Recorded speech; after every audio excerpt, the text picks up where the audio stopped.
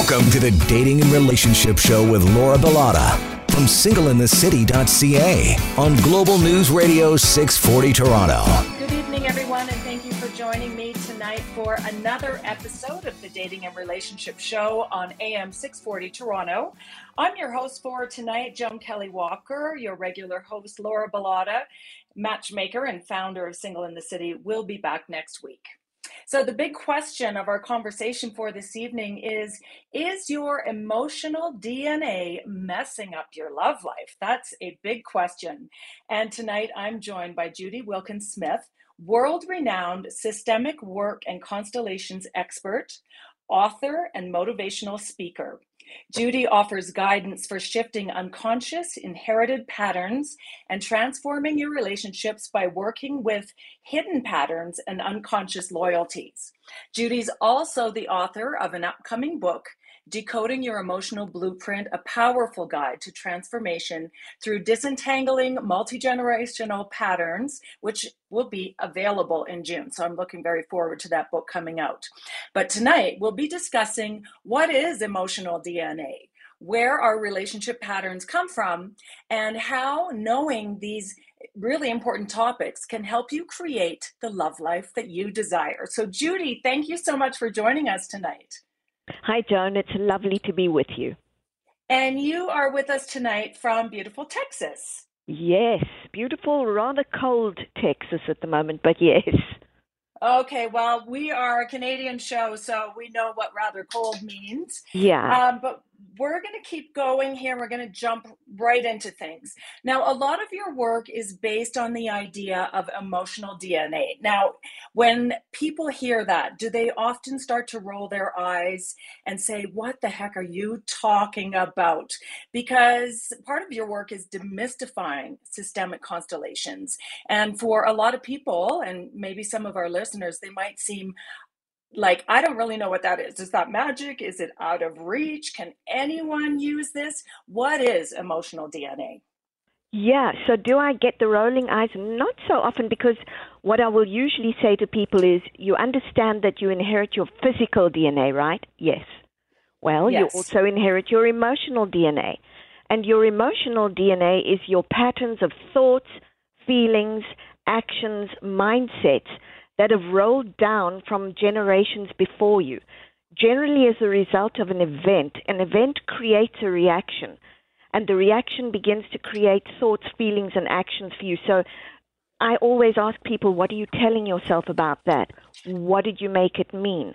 And this, as I said, just cascades downhill, and yay, it hits you, and 3 or 4 generations after an event, suddenly you're feeling the feelings, thinking similar thoughts, and following mindsets and patterns that are similar to your predecessors. So in a sense, you're reliving ancient history, not truly creating your present and your future. So, what's your background? How did you learn all this? Oh, my goodness. My background is actually in the healthcare field. I was a vascular technologist, autotransfusionist, hematology person down in South Africa, moved across here and couldn't do the same work here and started writing books, and then got into understanding patterns in families, which took me into then understanding patterns in organizations, and then brought me into emotional DNA. Okay, so now a lot of people are really into a couple of popular things like looking at their ancestry through something called 23andMe or Ancestry.com. Looking into your family's history, it's really easy and it's popular. So can we also look into these services to learn more about our emotional DNA? Absolutely, and here's the thing, you were bang on. With the genealogy, do you know that there are over 100 million family trees that have been created? That tells us people really want to know where they came from and how they belong. So that's your general genealogy. It's step one. This is what I would refer to as genealogy 2.0. In other words, so why does that matter? Why do events that happened back there affect me? How are my relationships affected as a result of that? Well, it turns out that if there was an event that said to you, for example, I met the love of my life and he left me at the altar. Don't ever trust the love of your life or first relationships. Don't trust them. And so this starts to pass down through generations. Don't trust, don't trust, don't trust. Be careful of first loves. And before you know it, we have everybody in the system going, you know what, it's not one and done, it's one and get them out the way so we can get to the real deal. So we start to create these patterns of, again, thoughts, feelings, actions.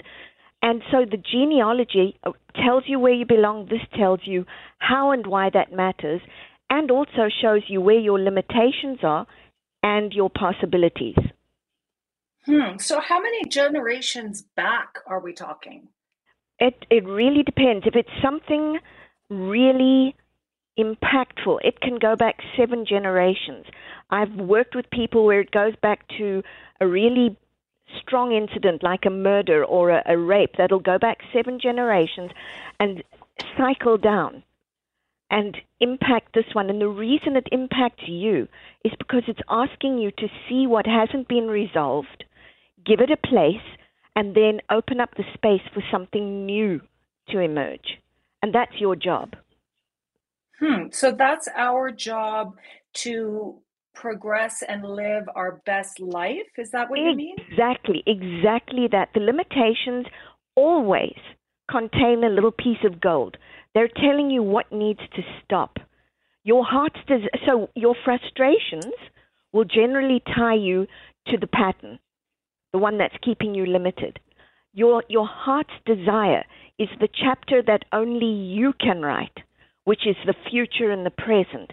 And when you begin to change one thought, one feeling, one action, not only are you rewiring your brain, you're rewiring your emotional DNA. And within a short while, what was a limitation now simply serves as a source of wisdom and says to you, hey, go do something more, go do something different. I can see where once you're able to tap into that it would be really valuable information. But I'm sure there's a lot of people listening thinking like, how do I discover my limitations? Like some people sort of go through life and they get frustrated at certain things. How do you put your finger on those really specific details that you need in order to progress? Okay, so here's what I say to people. I want you to write down the one thing that you want to stop. It's frustrating and it's irritating. You're going to later write down the one thing you want to start. But for now, write down the one thing you want to stop. When did that first begin for you? Write that down too. So when did it first begin for you? What was happening in your life at the time? Is there anybody else in your family who is similar? Or is this a pattern for you? Because not everybody has access to that genealogy, right? So they don't know. But they do have access to their own repetitive patterns. So one way or the other, you're going to see that this keeps hitting a brick wall for you in the same place. So that's what you do. Write down the frustration, write down what it stops you from doing, write down what you tell yourself about that, and write down what you feel about that. That's your beginning step. Does that make sense? That makes a lot of sense. And I want to go through each of the steps, but it popped into my mind. Like, what if someone is adopted and they have no information about their birth parents? Is it harder for them to get the insight into their emotional DNA? Or you're really looking within yourself? Yeah, no, you're looking within yourself very much, but it isn't harder. I've worked with a number of people. In fact, my own daughter is my adopted daughter. And I've worked with a number of people who don't know their backgrounds. She happens to, but many don't. What I say to them is, have a look at where you are different from your adoptive family. The eyes, the hair, the mannerisms, the sense of humor, the academic prowess or not. Where is that for you? And that's generally where you can sense or feel, I'm different from here, but this is very strong for me. And that is a pattern that you want to listen to, or a feeling that you want to listen to, because that will be one of the sources of your emotional DNA. If you're always, as an adoptee, you're always angry, but nobody else in the family that adopted you is, where did that come from?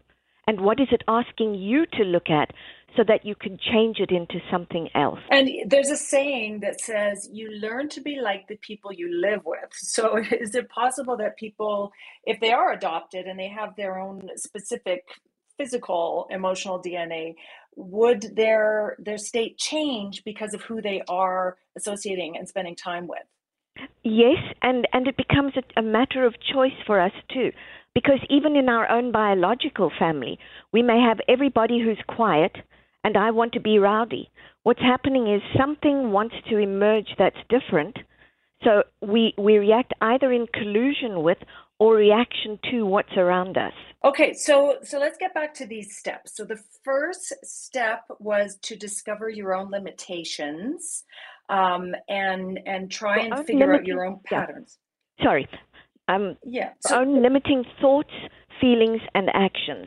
So it's not necessarily limitations per se, but it's what are the ones that keep you stuck. You want to go do something, and this little voice says, "Oh, you can't do that. Oh, nice people don't do that. Or we don't do that in the family." You want to pay attention to that because it's not necessarily just your inner voice. That may well be a multi-generational voice that's saying, in the family, we don't. And so you pay attention to that. That inner voice, the famous inner voice that sometimes famous inner voice we just ignore so easily. It's just like, oh, I just had this thought, but then all of a sudden comes back to haunt you. So that's the very first step. I know we have more steps to go through, but you know what? We are going to have to take a very quick break. After the break, we'll be discussing how looking into your emotional DNA can help you to understand your relationship patterns. So we'll be right back. Don't go away.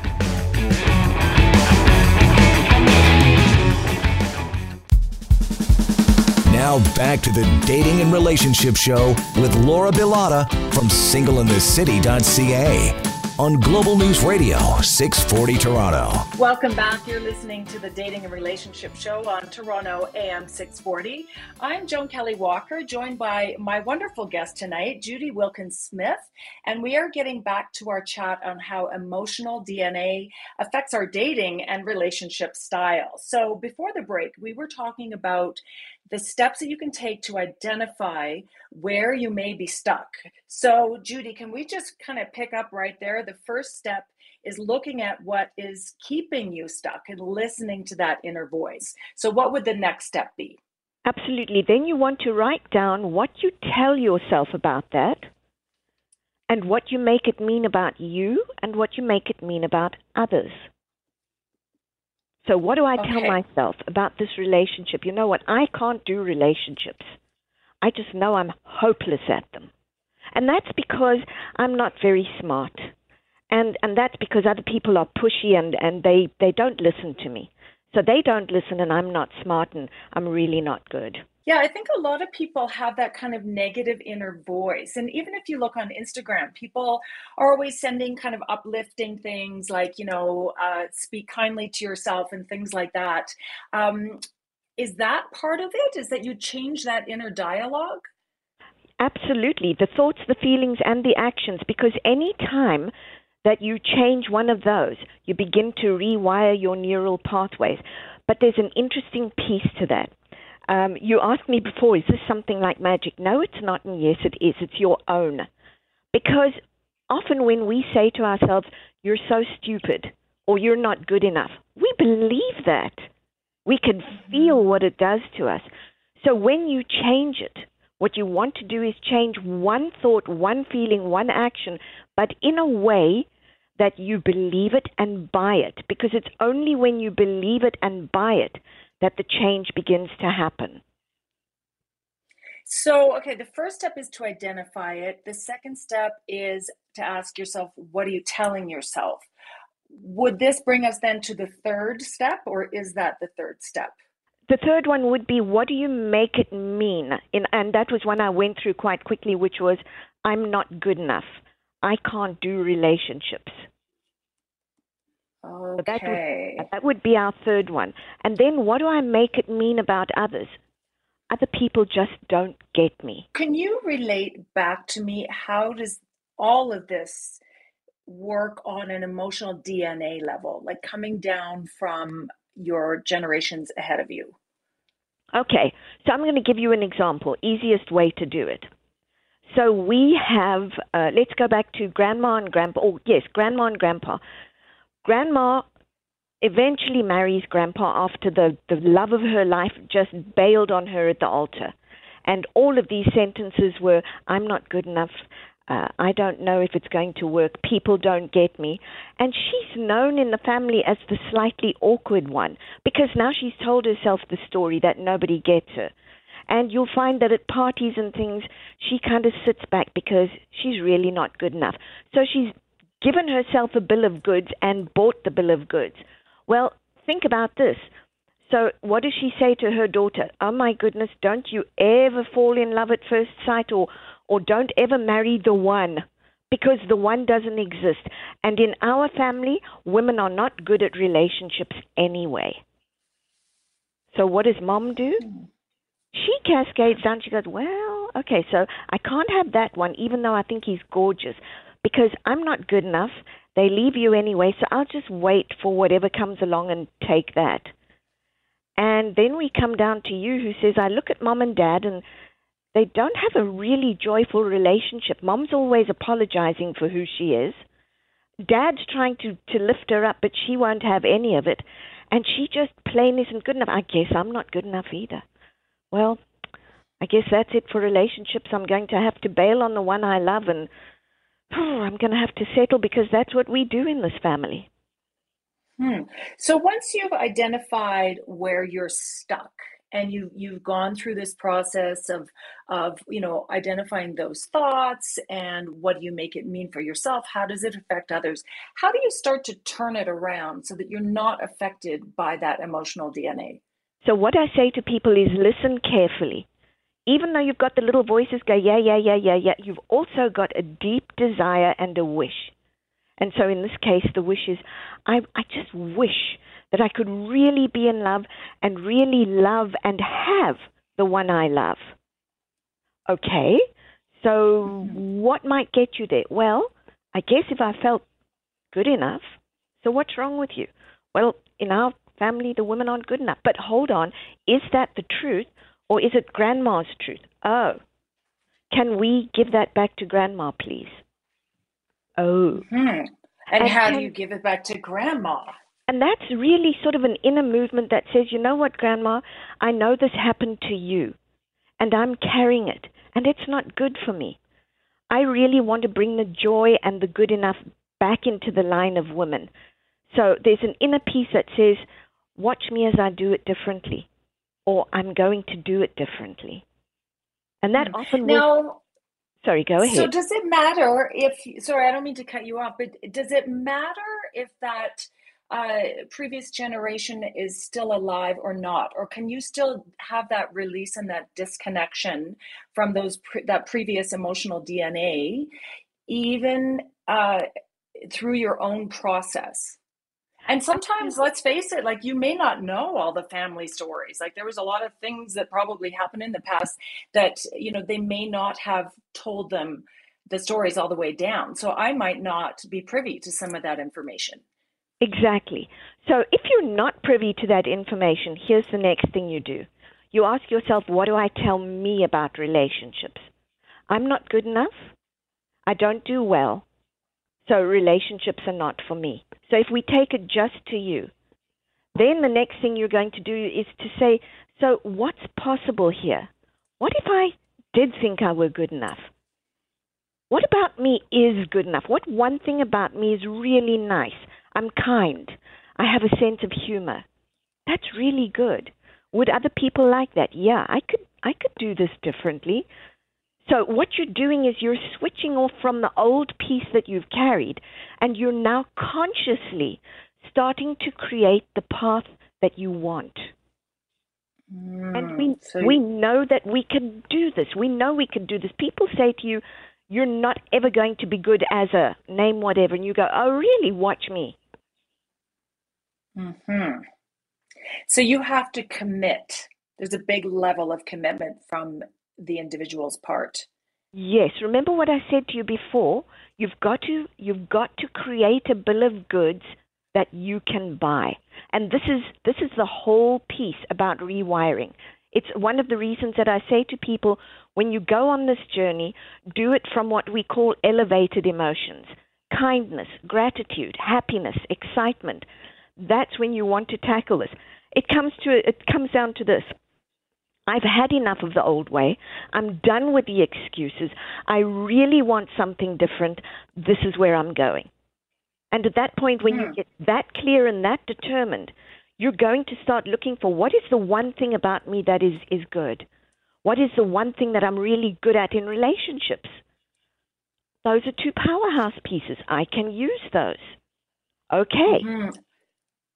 And elevated emotions like kindness and happiness and those things are also powerhouse tools that you could use. Absolutely, because you know yourself, when you're really, really happy, that's the right time for you to ask yourself, what's possible now? When you're blissed out and really impressed, or alternatively, by the way, when you're really, really annoyed and you've had enough, one of the two will start pushing you into the direction of what's possible. I'm done. I'm done with being the one who has no relationship. I'm done.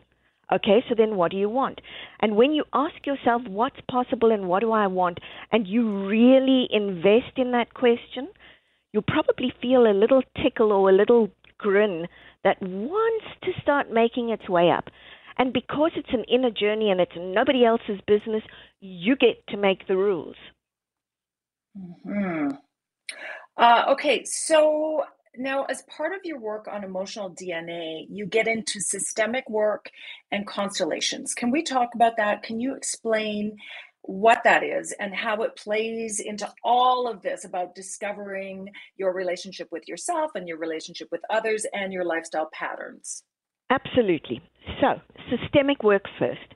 Systemic work means we look at the entire system.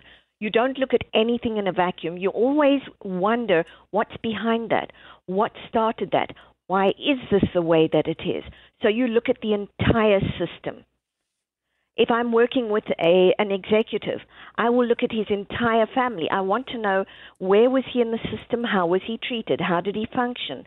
What were the goods? What were the bads?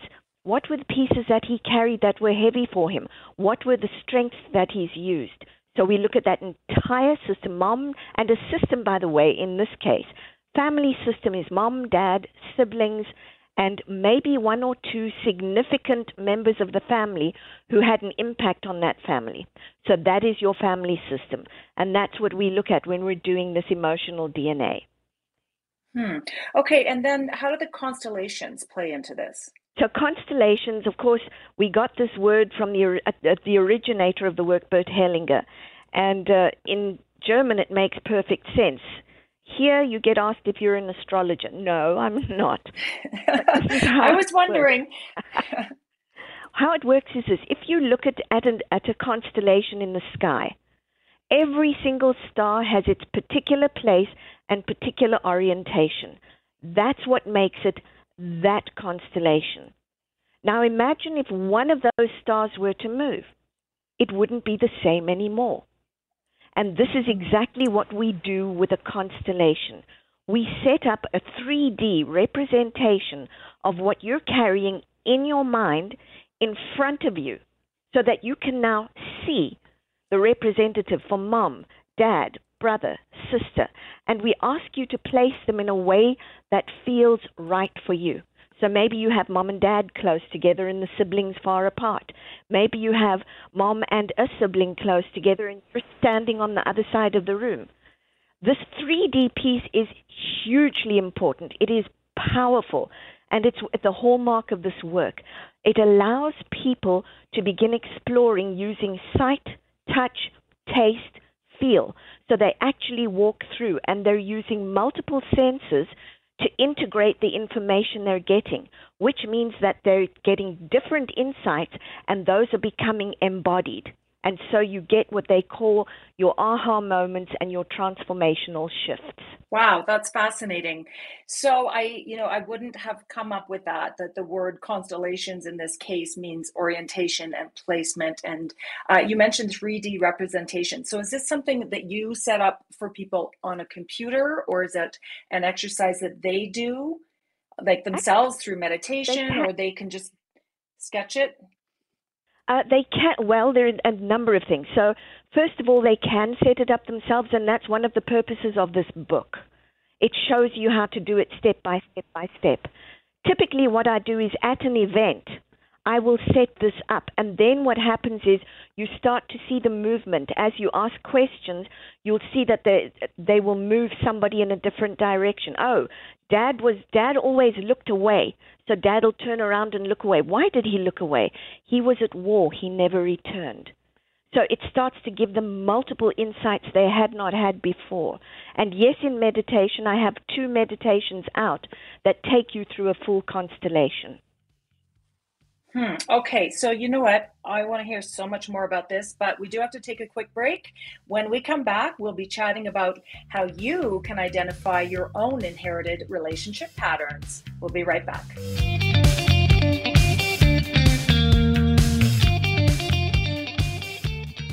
Now back to the Dating and Relationship Show with Laura Bilotta from singleinthecity.ca on Global News Radio 640 Toronto.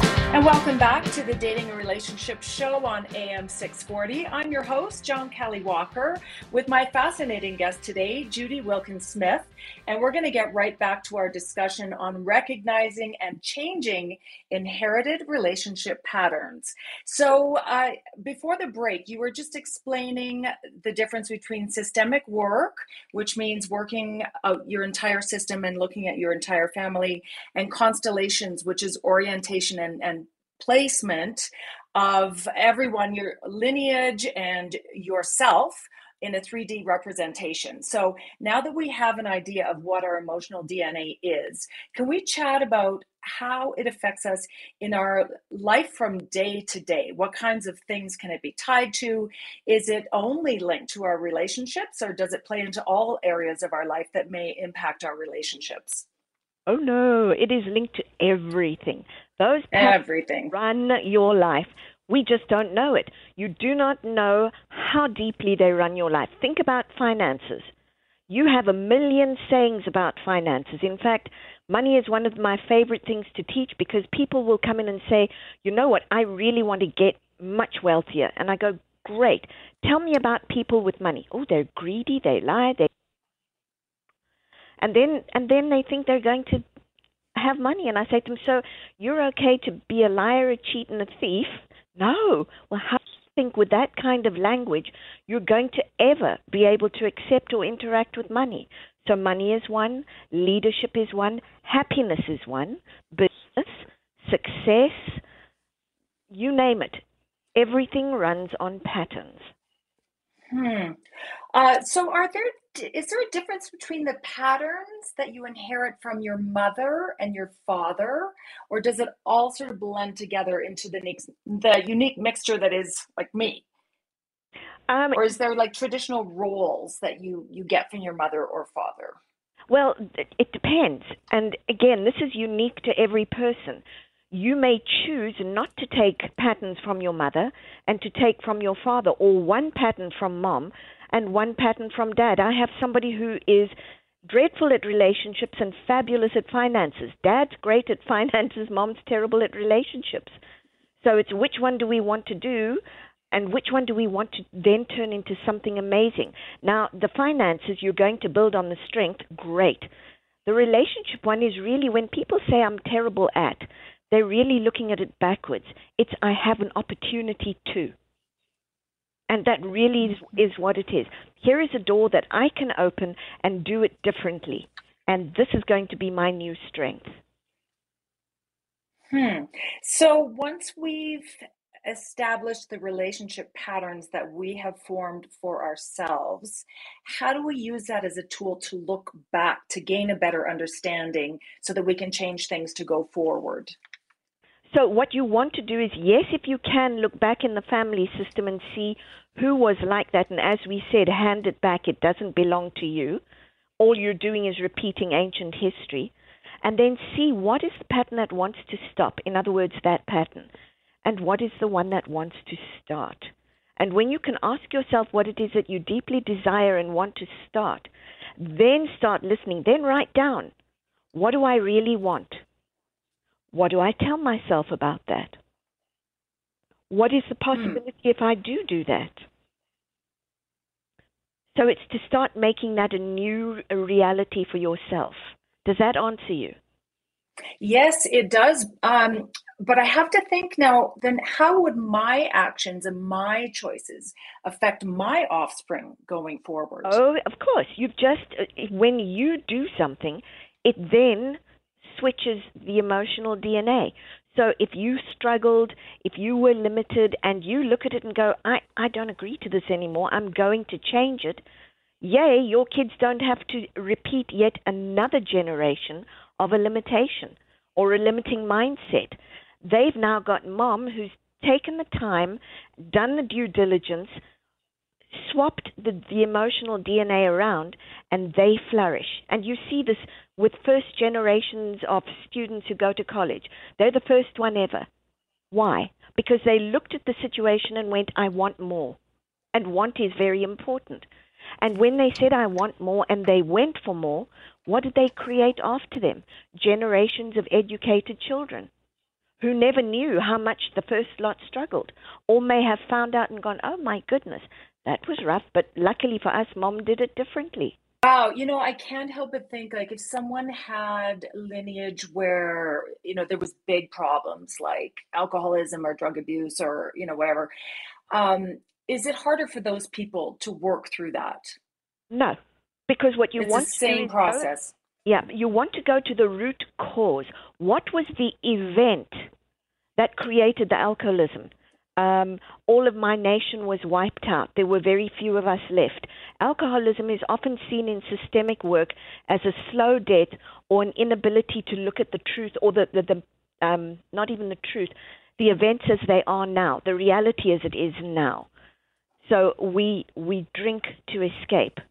If we go back to what happened, they were all wiped out, and we acknowledge they were all wiped out. And we acknowledge there is a place for that. And now I will choose to represent the presence of what is left. And I will choose to grow this nation or this, whatever it was, group. Now we're changing it. Now it's no longer a terrible thing. We're giving it purpose and meaning, and we will be the champion of what was lost.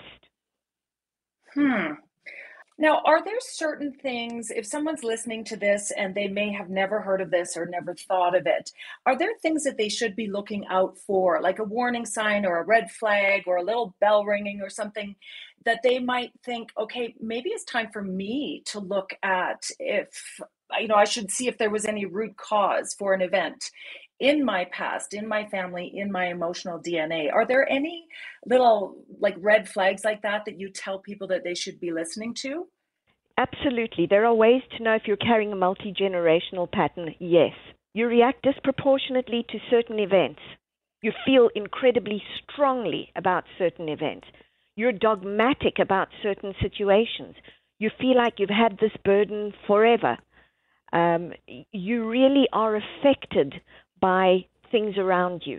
Any of those where it's an amplified piece, you want to look at, or you look at it and go, oh my goodness, I open my mouth and out comes my mother or my grandmother. It's time to look. You are carrying a multi-generational pattern. Time for another quick break. When we come back, we'll be discussing this further, and also we'll be discussing how you can break free of those patterns for better success in love. We'll be right back.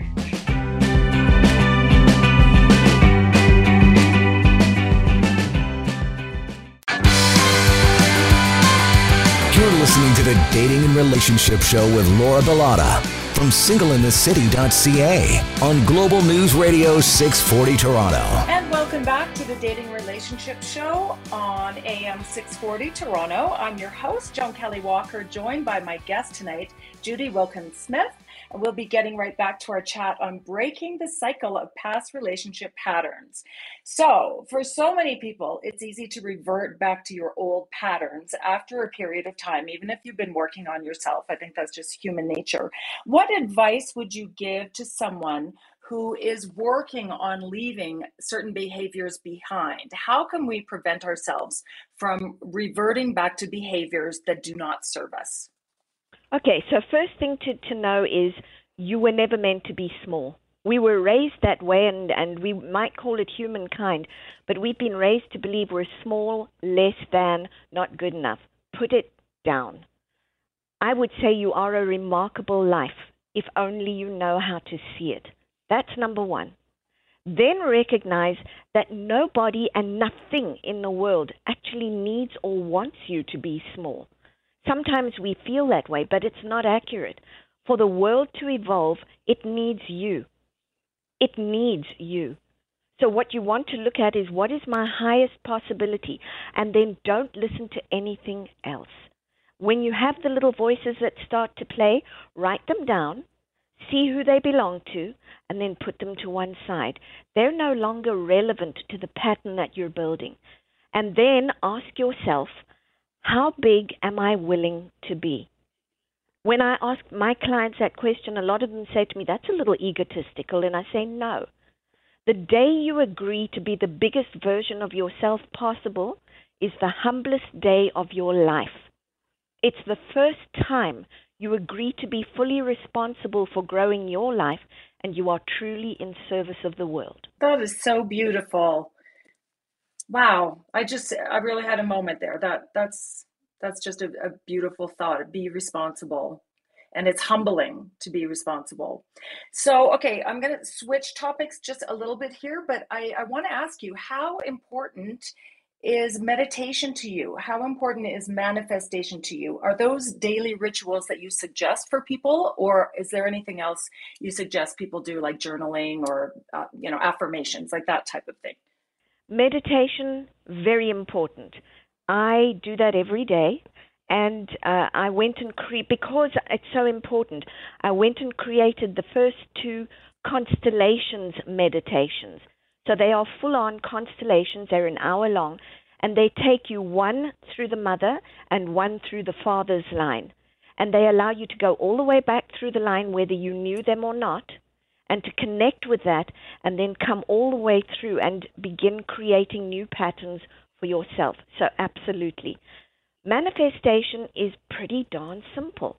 It's literally a question of when you start that one new thought, one new feeling, one new action, and you're consistent with it, begin to notice the changes around you, and begin to notice all the signs that you're heading in the direction that you wanted to. The feeling in your tummy, the openness in your heart, the physical manifestations when people suddenly start popping into your life, they will happen. Mm-hmm. And what about other daily rituals? For me, affirmations, journaling. Yeah, affirmations are important, and they're important only when you can say the affirmation and buy the affirmation. That is your secret sauce. When it hits you in the heart or hits you in the gut, you've got the right one.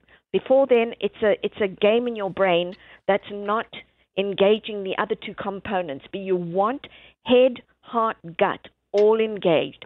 That's when you get alignment. That's when things happen. Mm-hmm. So now that we've learned about patterns and identifying them, how can we use these patterns to find love and, help our relationships so that they're as good and as strong and as loving and as positive and happy, so that they really work for us? Do you have like a list of suggestions or top tips that we can use to figure out what works best for us and that we can do right now to help our relationships? I would say, if you want to help your relationships, don't believe in the little voices that tell you otherwise. Number one, put them down. They are multi-generational voices. They're not you. Number 2, have a look at the relationship you most desire. What do you really want out of that relationship? Name the top 3 things. And then go full guns blazing to go and get those 3 things. One new thought, one new feeling, one new action. And you know what, even more important than that? Be patient with yourself. Mm-hmm. When you slip up, so what? All that's happening is ancient history saying, I'm still here. And all you've got to do is say, yes, and thank you, sit down over there. I'm going back to the thought, the feeling, and the action that takes me in that direction. And I would say to you, if you can think it and feel it for 20 seconds a day, every day, that begins to overlay and become the new reality. And when you start to really enjoy who you are, you will no longer need a relationship. That's very important. Don't need a relationship ever. Choose a relationship. That is different. And don't look for someone to complete you. You're complete as you are. Yes, you may find someone who will take you to those places where you're stuck, but you do not need someone to complete you. You are fully complete. Okay, so we've only got about a minute and a half left here. Your book is coming out in June. It's called Decoding Your Emotional Blueprint, a powerful guide to transformation through disentangling multi-generational patterns. How do people get the book, and what can we look forward to in the book? So a lot of what we've spoken about, how do you get it? Barnes & Nobles, Amazon, any of your good bookstores they're already pre-ordering and carrying it. So people can pre-order it now. It comes out June 7th. What can you look forward to? What we've been speaking about, A through Z. It literally takes you on a journey from where am I stuck to how am I flying. Well, I look forward to reading that. Judy, thank you so much for joining us this evening for another episode of the Dating and Relationship Show. Our relationship patterns aren't necessarily something that we develop on our own. Our family history can definitely play a big part in how we date and love. And I hope that tonight's show has given you some insight into how this works. We'd love to keep the chat going. Judy, do you have an Instagram page? What's the best way for people to reach you? Best way for people to reach me is via Facebook or via my website, which is judywilkins-smith.com. And you can reach me anytime on Instagram at Joan Kelly-Walker Official. And unfortunately, that's all the time that we have. Thank you so much for joining us, and we'll see you next week for another great show.